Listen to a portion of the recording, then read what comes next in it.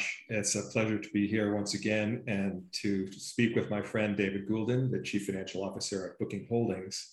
We'll get into David's career in a minute, but I'd like to start with taking the time machine back 2 years to March of 2020. David, you're the CFO of one of the largest travel companies in the world, with millions of travelers booking hotels all over the world, and COVID hits and people stop traveling. What was that like when you first began to hear about COVID coming out of Asia? What were the conversations like within Booking?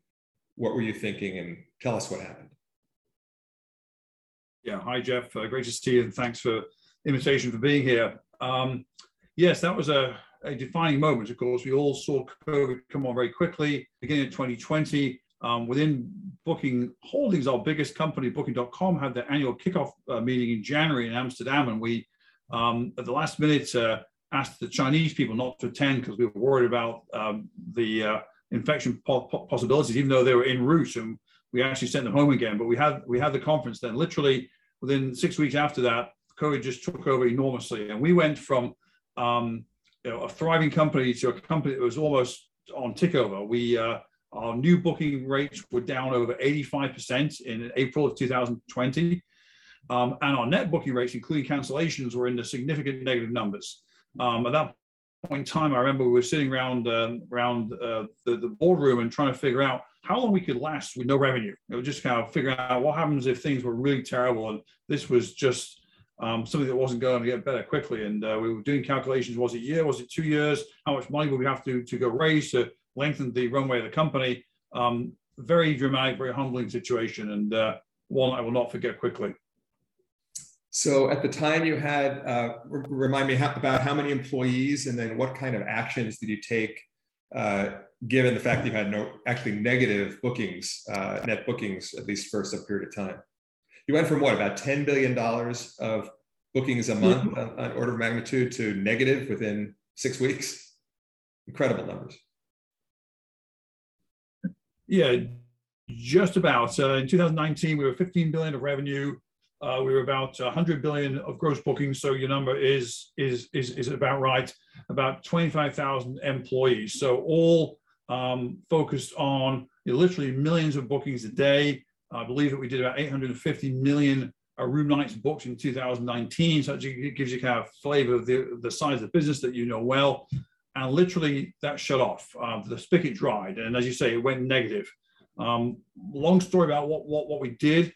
We tried not to overreact because nobody knew exactly what was going on. We did a lot of work with our customers and partners. That was our primary focus, to make sure that we could help people out as they were trying to book and rebook and change things and get paid or not get paid in certain cases. Of course, looked after our employees very carefully. We didn't do anything with our employee population for months after the start of the crisis in terms of the right sizing or downsizing, because we wanted to know where things might develop and not go too quickly in that area. So a ton of action. And in fact, we joked internally that the amount of work was inversely proportional to the amount of bookings. So we had 15% of the bookings or less, and we had 6 times the amount of work.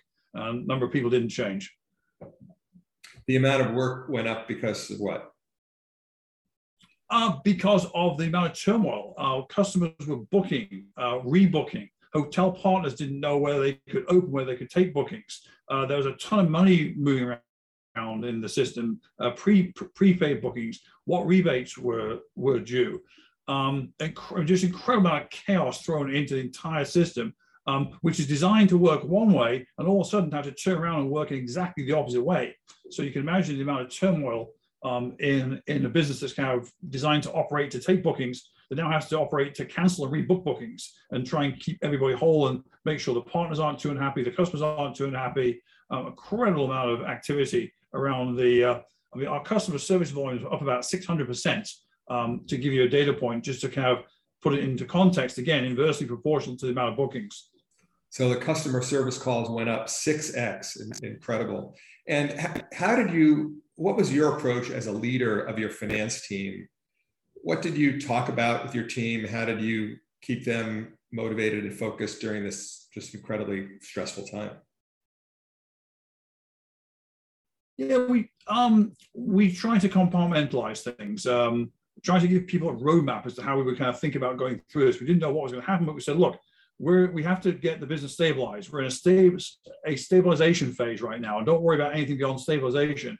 Later, we'll come into calibration, where we think the business is going to be sized coming out of this, and then we can decide how we want to go and adjust our resources and our finances and the whole company to kind of work into the new normality. But it's really a question of trying to provide phases for people to understand how we will get through this, and a massive amount of communication, over communicates.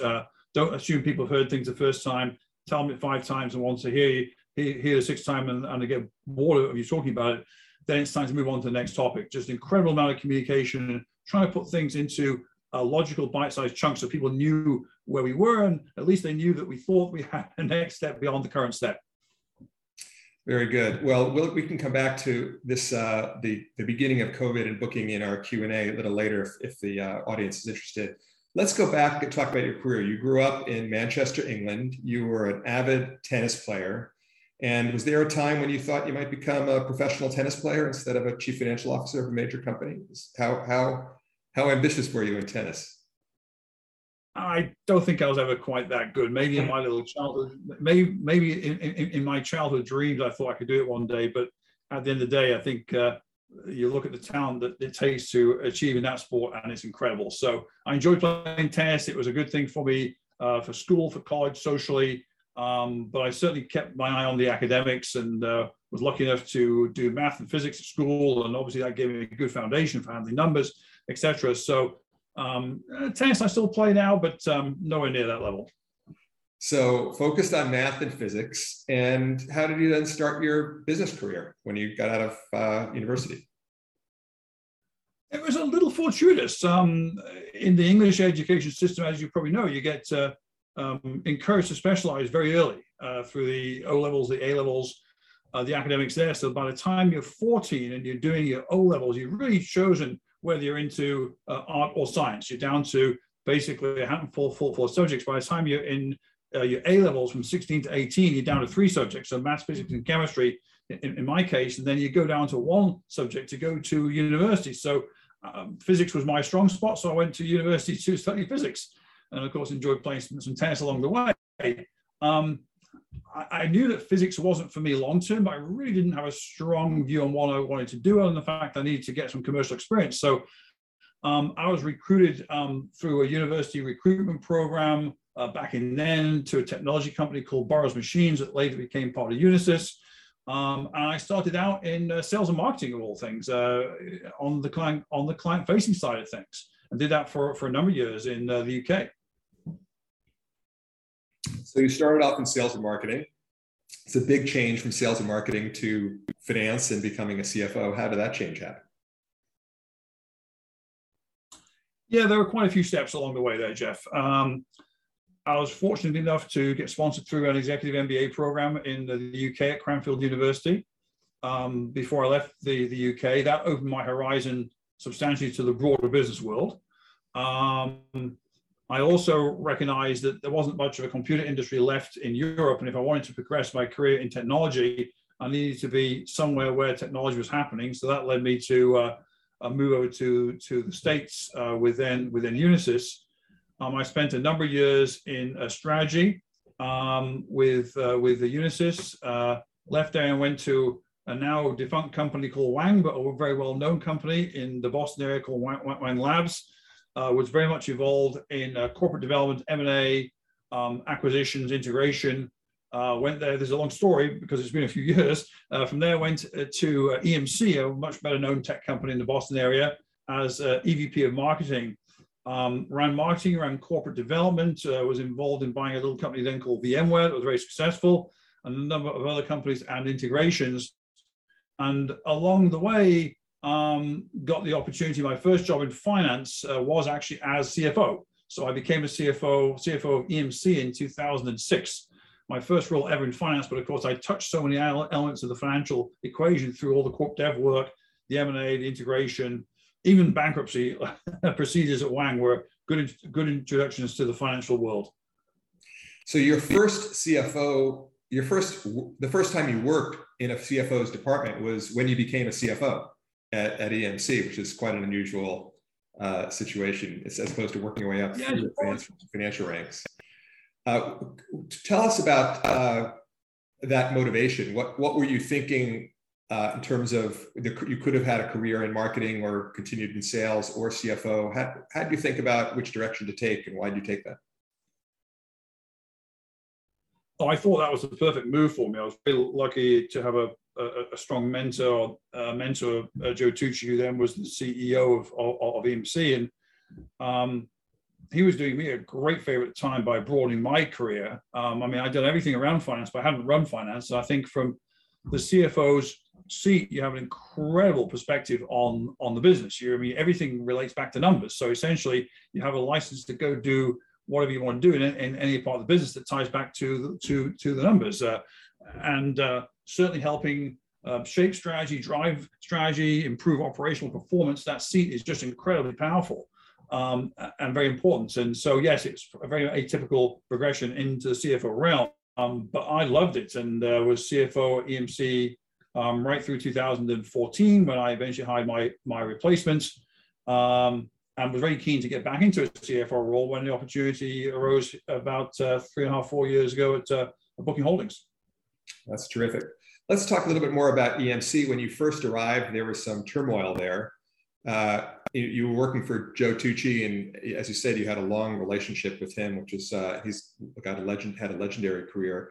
Do you remember, thinking back to 2006 at EMC, did you do an assessment and try to figure out what's going on in the finance department, and did you have to make a lot of changes, or did you pretty much inherit a well-functioning organization? There were parts of the company, parts of finance were doing a great job. Finance, like a lot of companies in those days, was a little perhaps more focused upon the accounting and reporting than it was on the operational integration side of things and the business partnering. And the area that because given my background in generally the business, because I run marketing, I run sales, I run technology, I run integration, run almost every part of the company apart from finance. My integration, my knowledge of the business and how it operated was really what we're looking to try and leverage to bring the two closer together. So it was a great department, some really good people, and we were able to strengthen more on the business partnering side, commercial finance side, and really help integrate finance back into the fabric of the business and lead the planning process, use it as the place where we actually led the company's, I wouldn't say strategic plan, but certainly the company's longer term strategic financial thinking, and how we tie that back to the business so the operational objectives inside the company tied together, clear targets that tie to operational goals, and made it essentially the kind of the backbone of the company from a financial operations and then tying out the business execution side of the house. So it was a great team, but the area where it needed the work was to bring, say, the finance and business part closer together, with finance really taking the lead to make sure that the company was operating against its strategic goals. So you're talking about the importance of the business partnering role of the CFO's team. Was that done through the financial planning and analysis department, or did you have a different group of people called business, or were they called business partners? What was the organizational structure that you used to make that happen? Yeah, we certainly built up FP&A within my team, within my direct team, and we had business controllers sitting in each of the functions that reported back to me as well. So through basically FP&A being the tip of the spear, so to speak, is where we built most of that expertise and extra executional skills. We also brought investor relations and FP&A much more closely together as well, because there'd been a little bit of a translation issue sometimes between those worlds. They operate in similar spheres, but not exactly the same. So we worked on that, and yes, certainly made that the kind of nerve center of the company, and use that for really driving the cadence of the business, the operational reviews, the planning process, etc. We kind of took control over all those things. And you're saying, so it was both the FP&A people, but then also the business, I guess your title was controller, people who were the controller of the business. They would work closely with the general manager or CEOs of each of the businesses and and do the business partnering as well. So you had sort of two levels, the business controller as well as the FP&A people. Exactly.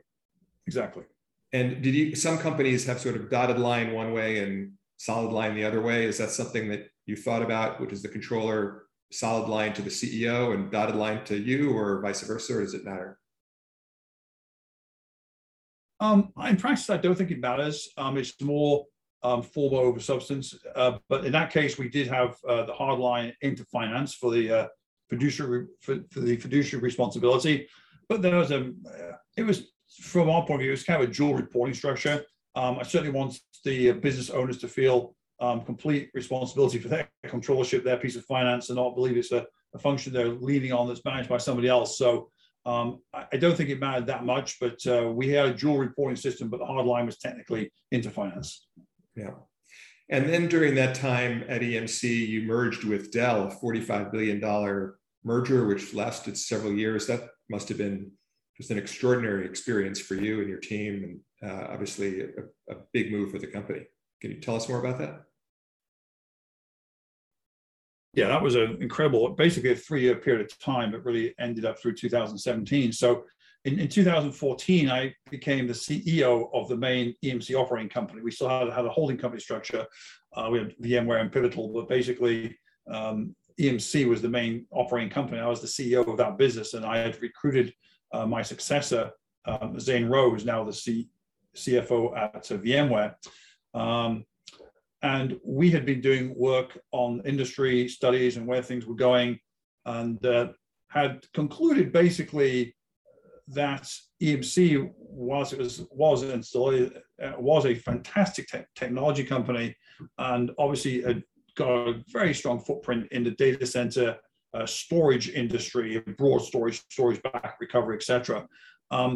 Technology was reconverging, converged infrastructure was becoming a big thing, and to be a great technology company in this day and age without having a server was going to be a challenge. So we recognized that we needed to find a right place for the company, either buy a big server business ourselves or merge with somebody who had a big server footprint.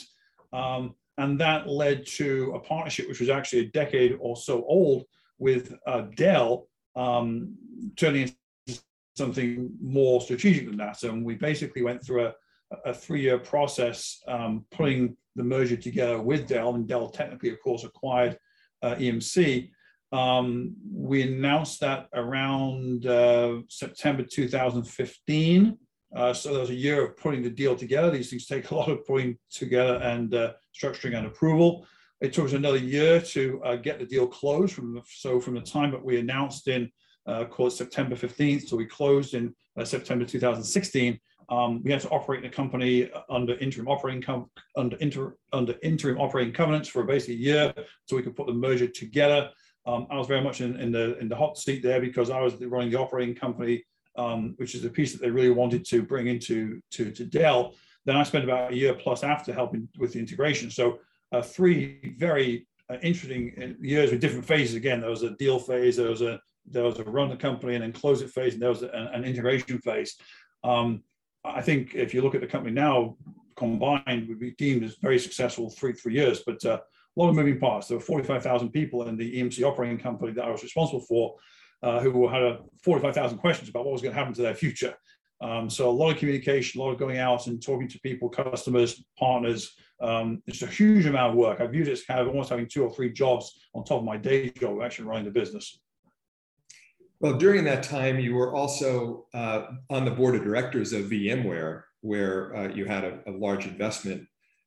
Can you share with our audience how you think about your role as a board member as opposed to your role as a CFO or CEO? You've had all these different roles and they have different requirements. Yes, it's very interesting because it's great to sit on the other side. I was actually on the board of VMware from the time we took VMware public in 2007. I actually ran that process with the VMware team, but I was kind of leading it from the EMC side because we were the ones taking 20% of VMware public at the time.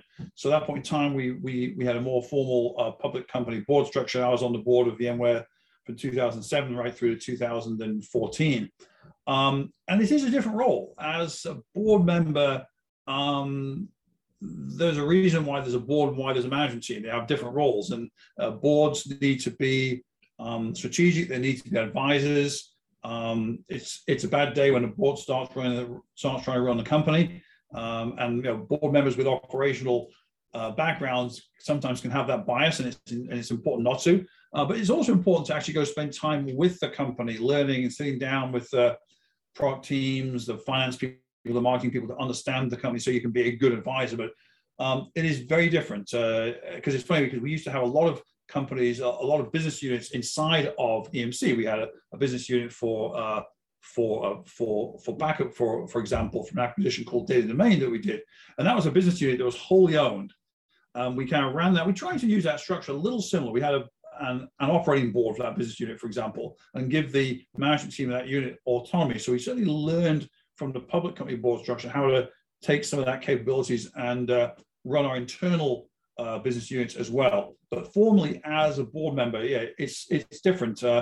It's importantly different, and I think it's important that everybody recognizes that those roles have their own responsibilities, and it's important not to cross the line both ways.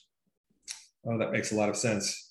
Well, let's bring it back to Booking then. So after all these years at Dell and EMC and VMware, you were recruited to join Booking as the chief financial officer, one of the largest travel companies. You were there for a while before the COVID crisis. When COVID hit, I think Booking publicly announced that you laid off 25% of your headcount, if I remember that correctly. So obviously, just enormous, difficult decisions you had to make. Initially, you said your customer support volume grew 6x, but then because people weren't booking hotels and people weren't traveling, I assume the volume at some point came way down and just didn't need all these customer support people. Can you walk us through over the last 2 years what you've been doing at Booking in terms of the actions you took early in the crisis to control your costs, and then as the volume of travel has come back, how you're rebuilding the business? Sure. So it's been, again, another fascinating short period of time. It's amazing it's only a couple of years. It feels like a couple of decades in terms of the amount of work we've all had to do in different parts of different industries around COVID. So as we said, when things hit, it was a question of stabilize the workforce. We didn't take any actions until later in the year. I'll come back to that in just a second. Stabilize our finances. We kind of run that runway exercise and decided that we were probably okay, but we went out and quickly raised an additional $4 billion in capital in April of 2020 at then pretty attractive rates, but kind of really made sure we had a rock solid financial basis. We talked about some of the work we did with customers and partners, and we waited to see what we could see a little bit before we took action with our workforce. We didn't want to cut too deep, and 20% was kind of an average number. Obviously, in certain departments, that was a little bit more than that, but it was more like an average of 20% across the company.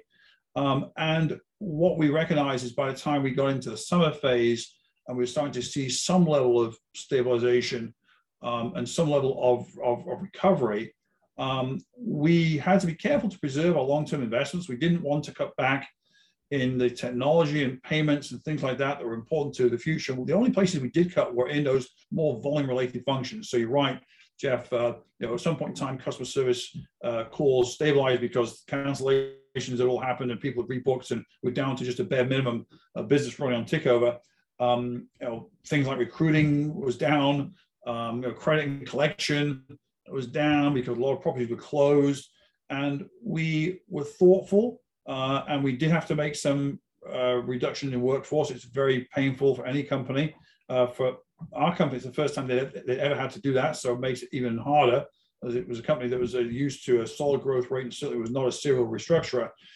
So very careful, had to do it in Europe, of all places, with works councils involved. That makes things even harder. So at our biggest brand, Booking.com, we didn't actually execute reductions until the fourth quarter / the first quarter of 21. And we did it with care, and we did it to make sure we preserved the core capabilities of the business. Now, roll forward. February just finished. Bookings, at least room nights, are back to where they were in 2019 across the month on average. Small pullback in early March because of a horrible situation going on in Ukraine, but all the way back to where we were, which is essentially pretty big recovery, fast recovery, less than 2 years. Now, it's not all the same bookings. Obviously, international down. In the international bookings are more important for us generally, usually higher ADRs, average daily rates on accommodation, larger trip values, longer stays, etc. So it's not completely back to where it was, but it's certainly come a long way back again. The focus has really been for the last couple of years beyond the stabilization, stabilize, renewal, and growth, with the kind of three publicly facing phases that I mentioned. The renewal, of course, included that reduction and some of the other things, but also making sure we still had our key bets on the future in place. Then growth is kind of leveraging that into the future, because ultimately we believe that with the industry being shocked in the way that it really was, very few chances do you have an industry taken down to almost zero and then rebuilt again quickly. We really view that as an opportunity to further our share, to really come out as a bigger, stronger, more competitive, more attractive for our customers and partners player than we were before. And essentially that's what the focus has been. Whilst managing through all the elements of the crisis, how can we use this to really accelerate our market position and not take our eye off the ball of the things that we thought were important before the crisis, we still think are important in terms of just building a better travel solution than people have today.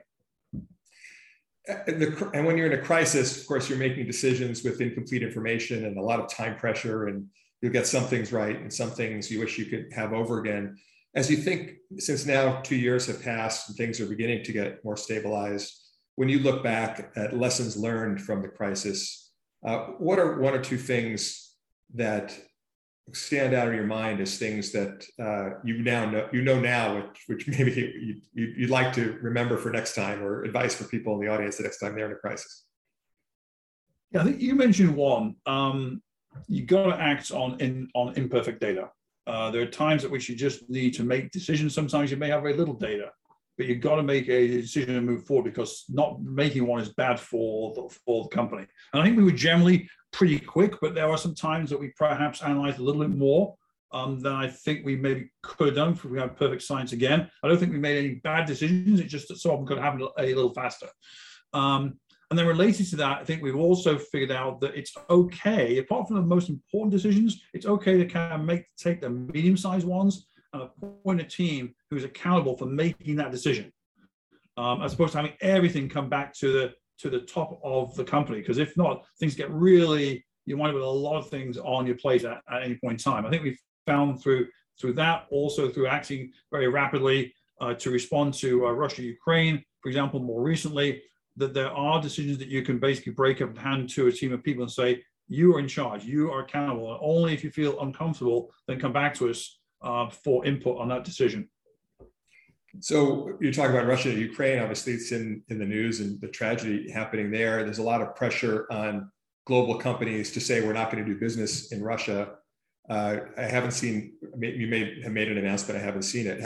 What's going on in terms of what you can say publicly about Booking's approach to the whole Russia-Ukraine situation?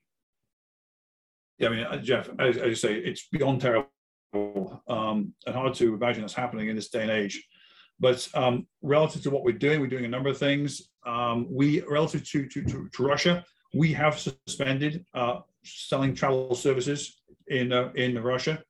So there is no availability on any of our sites for booking anything within Russia.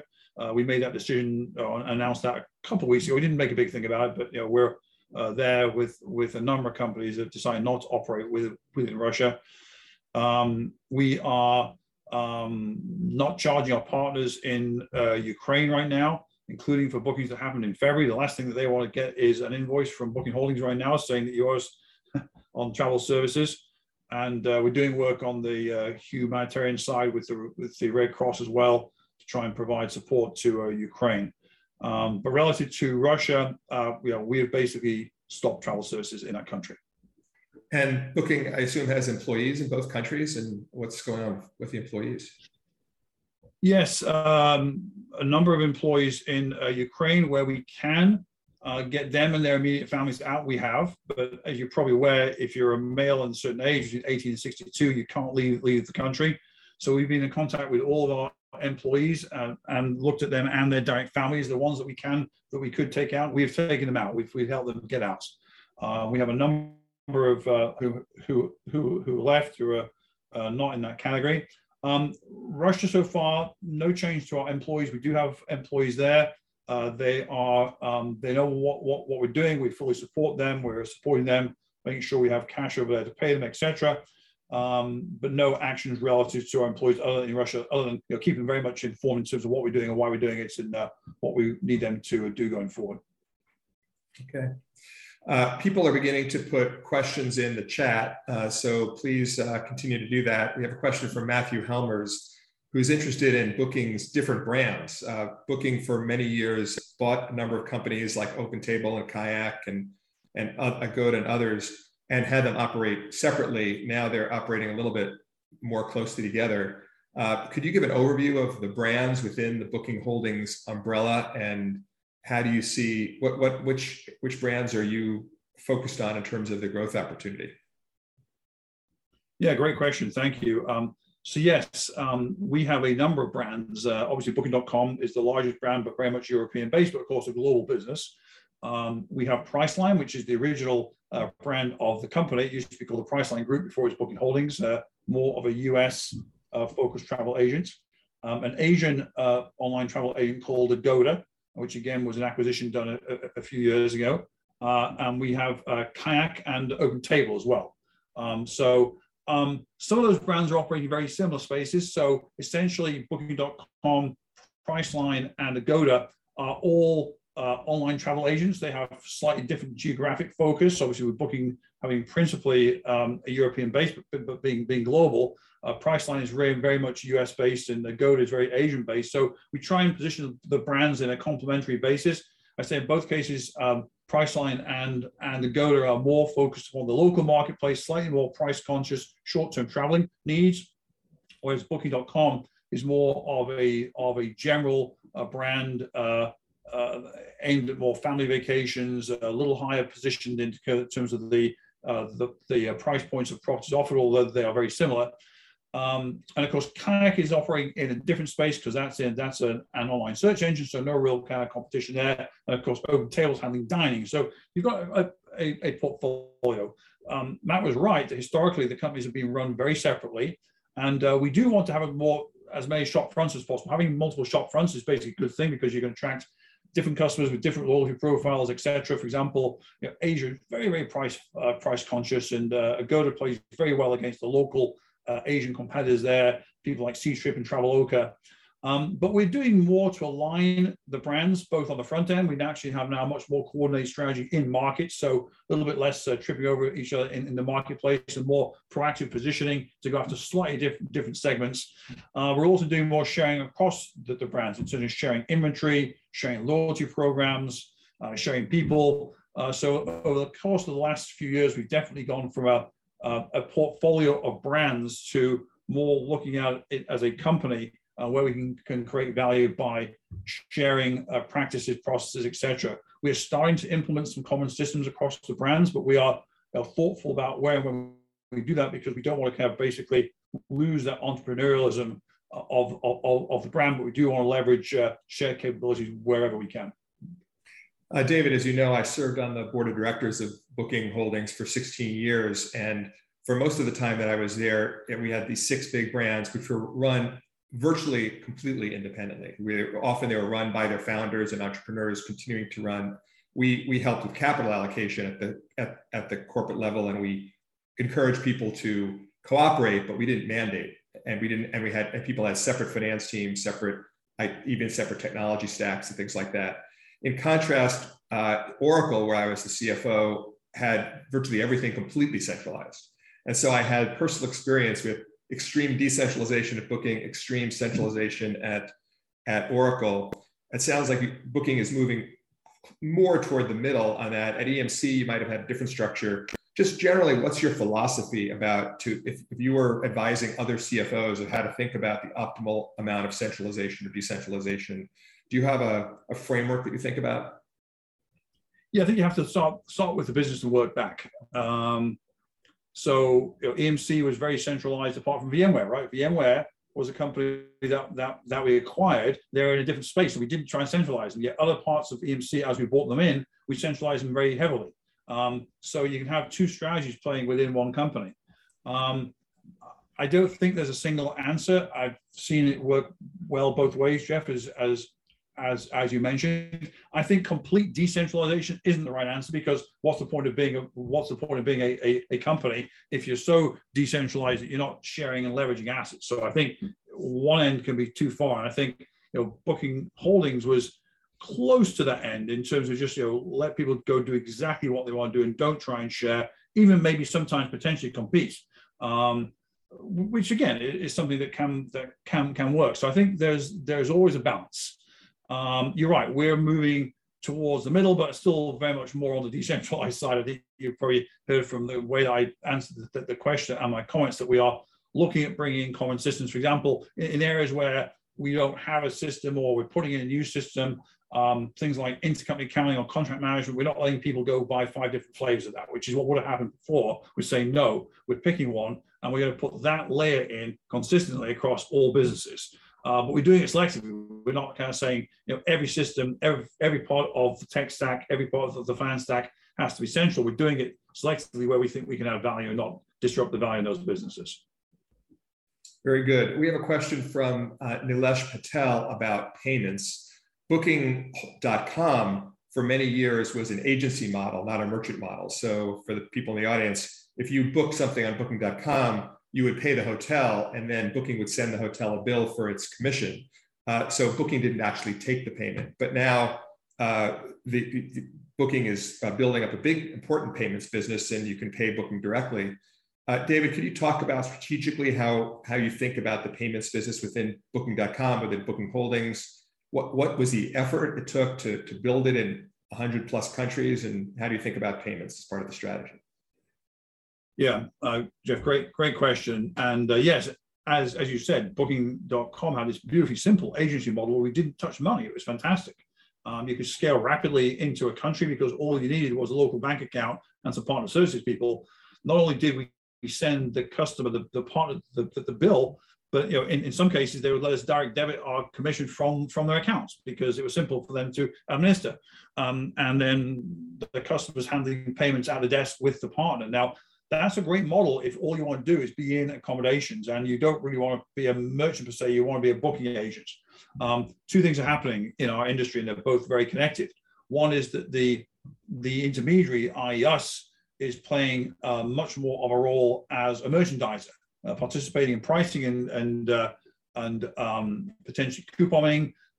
With our payment system, we now have a wallet, so all of our customers can basically get credit in their wallet. Over time, they'll be able to put money in there as well as we expand the scope of payments. So payments is very important for merchandising. Also, payments as a company, we take friction out of the system, so we can now enable customers in multiple different places to pay and to go and visit hotels in other places that may not have their currency. So, for example, if you are in China and you're booking a hotel in France, you may want to pay in Alipay. Well, guess what? That hotel in France is probably not going to take Alipay. They probably want Visa or MasterCard. We can translate that for them as well. And of course, we can handle any of the friction around customer service around the payment process. So it actually becomes we spend the whole time on this topic. It becomes a facilitator for conversion on booking. It takes friction out from the partner. And of course, over time, it's something that we can potentially monetize as well, because we're processing tens and tens of millions of dollars of annual value. The last part of it, which I'll mention, is it's just underpinning our longer term strategy. Our longer term strategy is to not just be a leader in accommodations, but to create this better travel experience called the Connected Trip, where you basically buy multiple things from us at the same time, or more importantly, for the same trip. So you maybe want to book airfare, ground transportation, book your local attractions, add on insurance, and payments underpins all those. You can pay in one place, we'll pay out to the suppliers. And again, at that point in time, you can use that wallet for actual customer payments of money, not just credits and things that we do for it right now. So it's a very strategic part of the business. It's been a big build out. We started perhaps in 2016, 2017, but really 2018, you started to see it working. We had to build a payment system that was agnostic to the underlying vertical. So the company's very first attempt at building payments was very tightly tied to the accommodation business. That isn't going to work for long term. So we had to build out a new a scalable payments platform, modern architecture, API-based, etc., that can support multiple verticals, which is what we're rolling out now. About a third of the bookings at Booking.com now go through payments. And of course, it is, as you said, Jeff, a very sophisticated business operating in dozens of countries around the world. Pay in multiple countries, pay out in multiple countries, multiple currencies, and adds a lot of excitement to the business in terms of controls and systems, because now you're touching tens of billions of dollars of customer money, not just touching your own commissions. So it is an interesting journey, but it's a very important part of the business. We announced in Booking.com, which is the place we have the biggest change, a fintech business unit last year. Broke that out into a fintech unit to attract talent, raise visibility, because of course there are all sorts of financial systems types products that we can build on top of a great payments platform in the future. At the moment, we just focus on building out the platform. Very exciting. Awesome. I'm just going to jump in really quick. We still have about 15 minutes, and thanks everybody for the really awesome questions. Please do submit them. We'll get to as many as we can after my little spiel here. But I just wanted to give everyone some information. We are Airbase. We are a spend management platform. So we help finance teams at smaller companies and fast-growing companies to do more with less. So we can combine your corporate card program with your bill payments program and your expense reimbursements all in one place, make it really visible and much easier for finance teams to deal with. So I'm popping up a poll. If you'd like to learn more, go ahead and tell us. If not, no worries. We're going to go back to the audience questions. So please do keep submitting them. They're great. So back to you, Jeff. Okay, we have a question from Jung-Sun Park. He is a licensed CPA and a staff accountant, and he asks, how can I become a CFO? And secondly, do you have any books about being a CFO that you can recommend? Okay, well, being a CPA is a great foundation for being a CFO.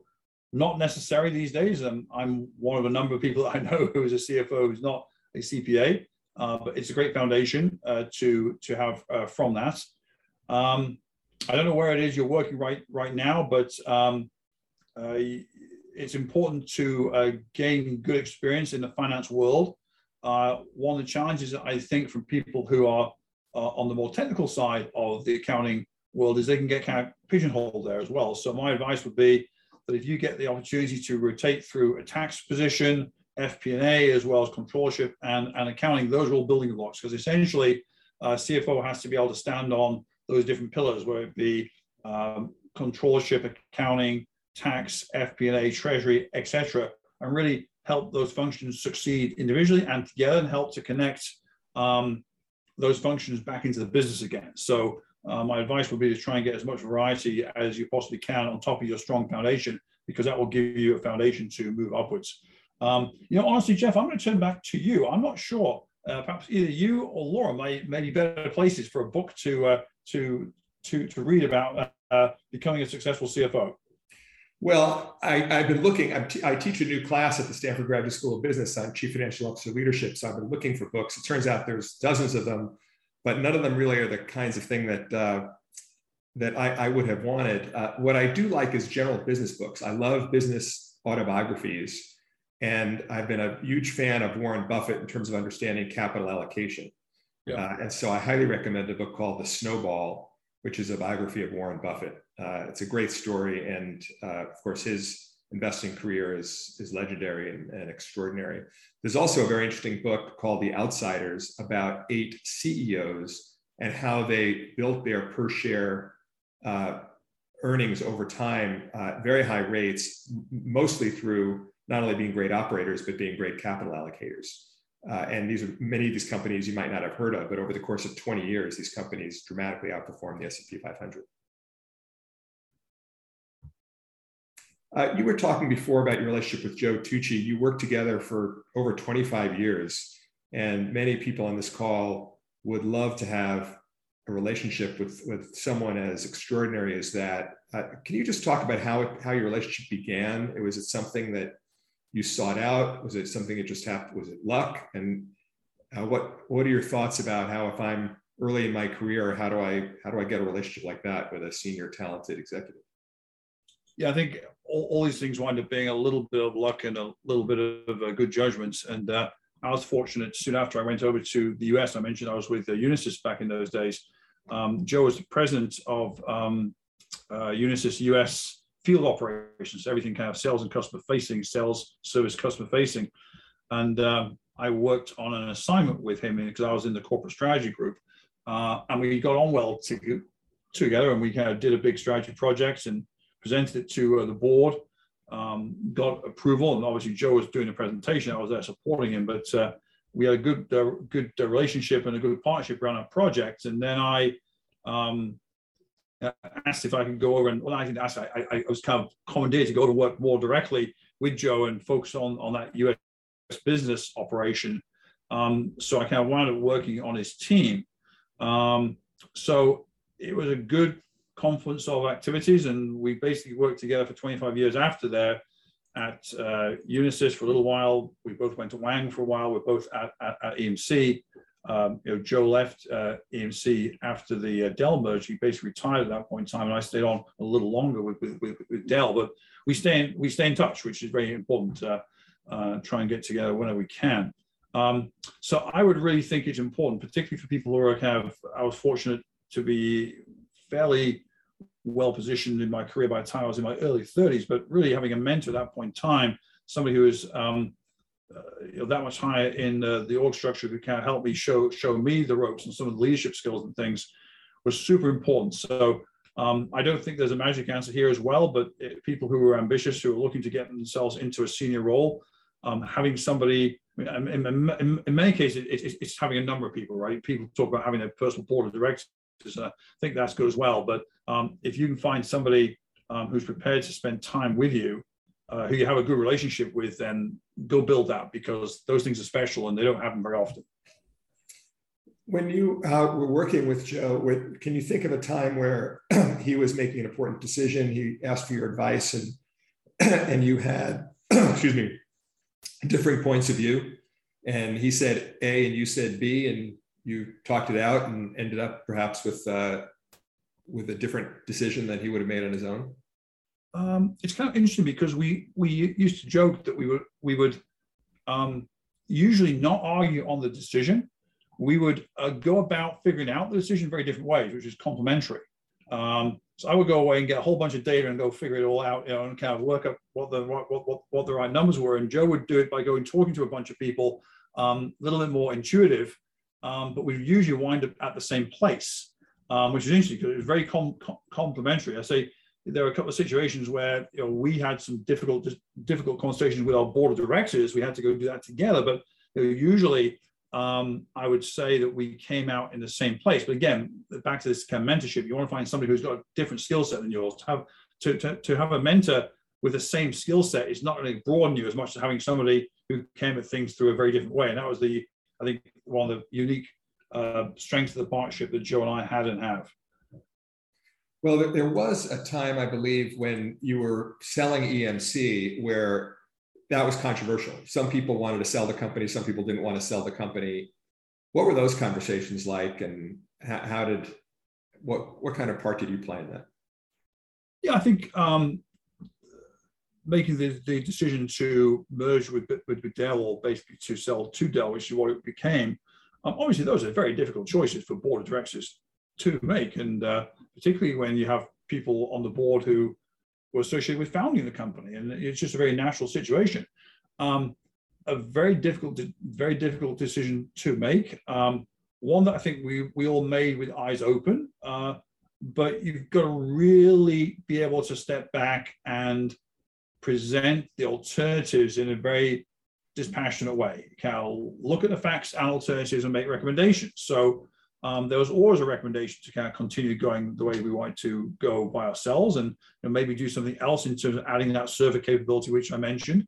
There are other ways of doing that, partnering, potentially acquiring.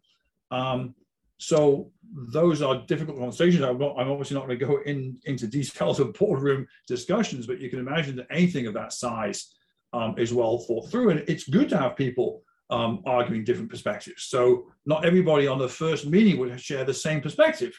The objective of a good leadership team, and I think a good board of directors, is to eventually come together, and you have to go through a process to do that. And again, it has to be done by presenting the data, the facts, the alternatives, and giving people chance and time to kind of think about, express their viewpoints, a lot of conversations amongst different subgroups, but then move the process forward. So I think that was the big learning. I would be amazed if any corporate transaction that size, if anybody went to the board on the first meeting and everybody said, yes, let's do it. I don't think it happens that way. That's right. Well, if you think about the finance technology stack, Booking, for the most part, I'm sure works with large companies like Oracle and SAP to buy software technology from them. How do you think about working with an early stage financial technology company? You're so large, they're relatively small, but they might have a great product that can do something that other products can't do. How do you think about how do you get that innovation in the company while working with smaller suppliers? I think we're actually, for what you call a large company, we're quite open to more cutting edge technology. We're not a traditional IT enterprise stack. We're an e-commerce platform. We're a web services platform. So we're probably writing more things ourselves than most tech companies would do. We're certainly experimenting with public cloud and private cloud in different areas. I think compared to other companies that I've seen, we're much more open than many at introducing technology from small companies that we think can scale. Again, we have to remember we're operating this thing at massive scale, so we need something that can work with us. But whether it be the cyber world, whether it be app dev tools, productivity tools, I think we've always been, the company, Booking Holdings, has always been more on the leading edge of using some of those things and not just relying upon the kind of household standards. Right. Well, we like to end each conversation with the same two questions. And the first one talks about advice that people have given you over your career. As you think back on your career, what's the best advice anyone has given you? Yeah, Jeff, it wouldn't be a career advice, but it would be an advice I took into my career. So growing up, I had an uncle who was an exceptionally good chess player. It didn't roll down to me. I didn't play chess very much. I played a little bit, but he was an exceptionally good chess player. And he would teach me to play chess. So I guess I was probably better than average. But he had a great piece of advice, because as a kid, you want to just grab the next chess piece and move it when somebody makes a move. And his advice to me was, when somebody else moves, sit on your hands. Sit on your hands and watch and think. And I often take that into work myself, and I often use that as a quotation in work as well, because everybody wants to just react immediately to the problem. And there's times where, as a team, you got to sit on your hands and think about what to do next and not react until you thought it through. Very wise advice. And if you were going to write a CFO playbook, what's the one thing that a CFO on this call can do tomorrow morning to help their companies or their careers or their lives? I think that the CFO has to start with understanding what makes the business tick. If you understand what makes the business tick, you understand what creates value in the company, then you can use the finance function to help make that tick faster. If a CFO starts to think internally about organization or finance function or finance things, those are all important, but that's not what a modern CFO gets paid for. They get paid to make the business work. Well, David, it's been a pleasure to see you. Thank you very much for sharing your stories and your experience and your career with everyone today. I'm so excited about traveling again and beginning to use Booking's products. I just booked my first open table reservation at a restaurant in a long time. And I'm going to Austin, Texas this week, staying at a Booking.com hotel. And so I'm really happy that life is beginning to get back to normal, and I get the chance to use all the great products and services that Booking Holdings provides. Thank you very much, David. Thank you, Jeff. Very nice to chat to you, and appreciate, Laura, the invitation. Thank you all. So thank you, David. Thank you, Jeff. I hope everybody has a great rest of your day. Hopefully we'll see you next time. Thank you. Very good. Thank you. Take care.